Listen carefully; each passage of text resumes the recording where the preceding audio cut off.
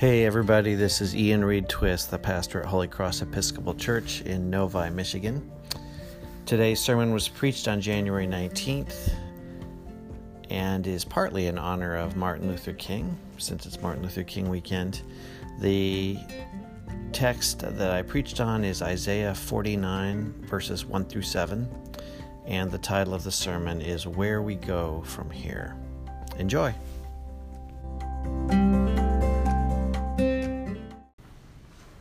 Some years back, I participated in an anti-racism workshop in the diocese. This was about 10 years ago, actually.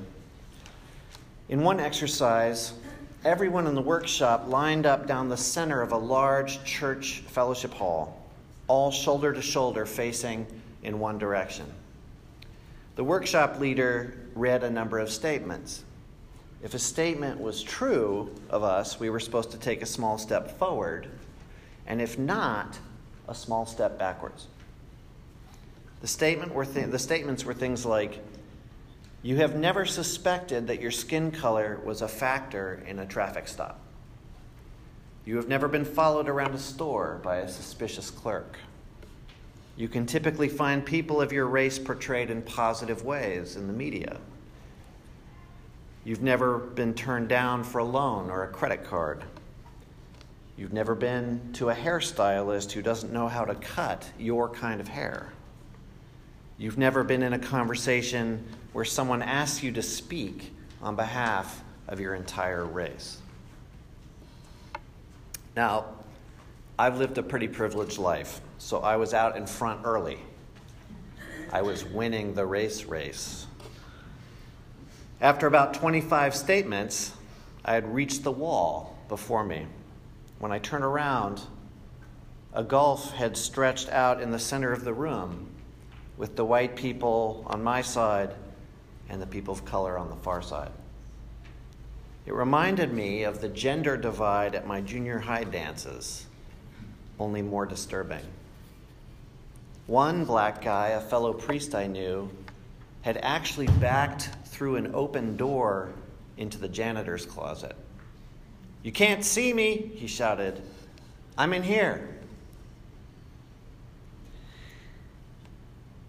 The exercise captured something that remains true about where we are as a country with regard to race. And now, if you're a person of color here today, please bear with me, because now I'm really talking to my fellow white folks. Here's the thing that I've begun to understand about being white. We may tell ourselves individually that we stand for equality, that we treat everyone the same, and therefore that we aren't racists. But to think this way is really to buy into the false idea that racism only has to do with whether we are good or bad individuals. It's to understand racism as a synonym for prejudice, that natural tendency that all humans have to judge others based on superficial characteristics and to behave accordingly. But racism is not individual. It's systemic. It's not prejudice alone. It's prejudice plus power. Racism is the discrimination a more powerful, light-skinned group visits on a less powerful, dark-skinned group through a society's ideology and institutions. To participate in racism as an individual white person in America, you don't actually have to do anything that you are aware of. You just have to benefit. Whether you know it, don't know it, forget it, or pretend otherwise, doesn't matter. You just have to access the better deals on cars and homes, the nice neighborhoods with good schools, the bank loans and credit, the GI Bill, law enforcement that works for your safety, workplaces and stores and public spaces where your right to be there goes unquestioned.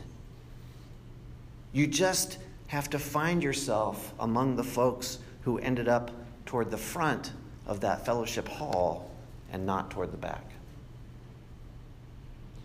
Now, if you're anything like me, right about now, you might be reaching for the arguments.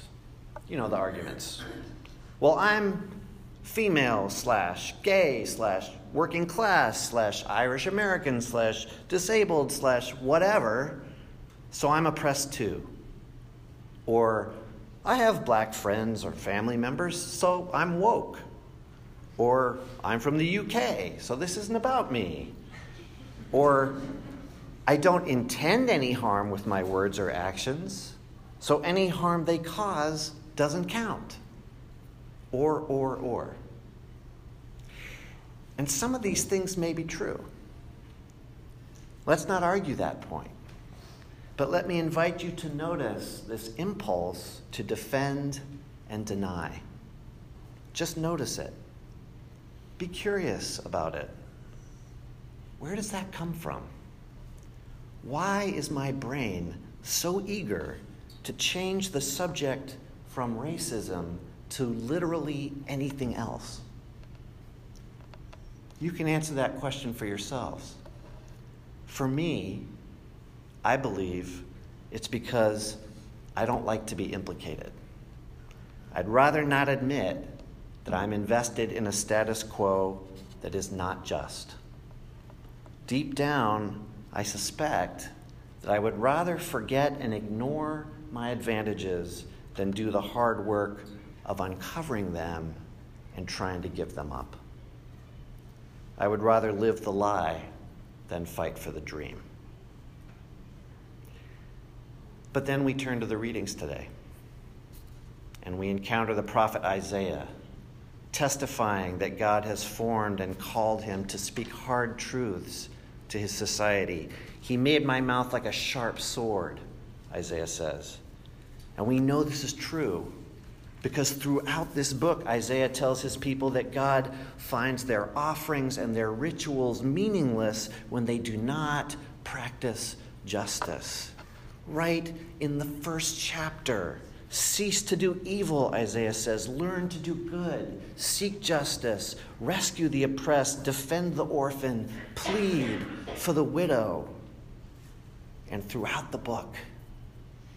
And then in today's text, God also tells Isaiah that it is too light a thing that you should be my servant to raise up the tribes of Jacob and to restore the survivors of Israel. I will give you as a light to the nations, that my salvation may reach to the end of the earth. So Isaiah's job is twofold. First, to help his people confront difficult truths about how they discriminate, to pierce their denial with the sharp sword of his tongue. Second, to help them become a more universal community, a light to draw together all nations. Jesus picked up and extended this prophetic tradition, calling the universal community the kingdom of God. Martin Luther King Jr., whose life our nation remembers tomorrow, called it the beloved community. He too envisioned a church and a nation that confronted its difficult truths and opened a space where equity and inclusion reigned. That's the calling on us today. That's the goal. I'm not sure how we get there, quite honestly, but I do believe that it can only happen with God's grace. And I know that we cannot be freed by grace until we confront sin. Look at it long and hard. Admit it. Make amends. For those of us who are white, this involves a very painful and ongoing process of opening our eyes, of substituting gratitude for defensiveness and curiosity for criticism when our racism is pointed out, of seeking truth and reconciliation in the belief that God is still working on us, moving us ever closer to the day when the beloved community becomes a reality and we emerge, black, brown, and white together, as a light to the nations. Amen.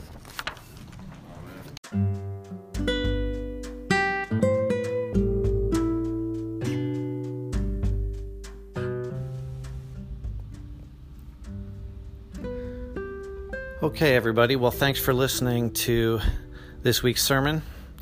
And if you want more information about me or the church, you can always go to our website, holycrossnovi, that's novi.org. And in the meantime, have a blessed week, and you can find more sermons as we publish them in the same place you found this one. Take care.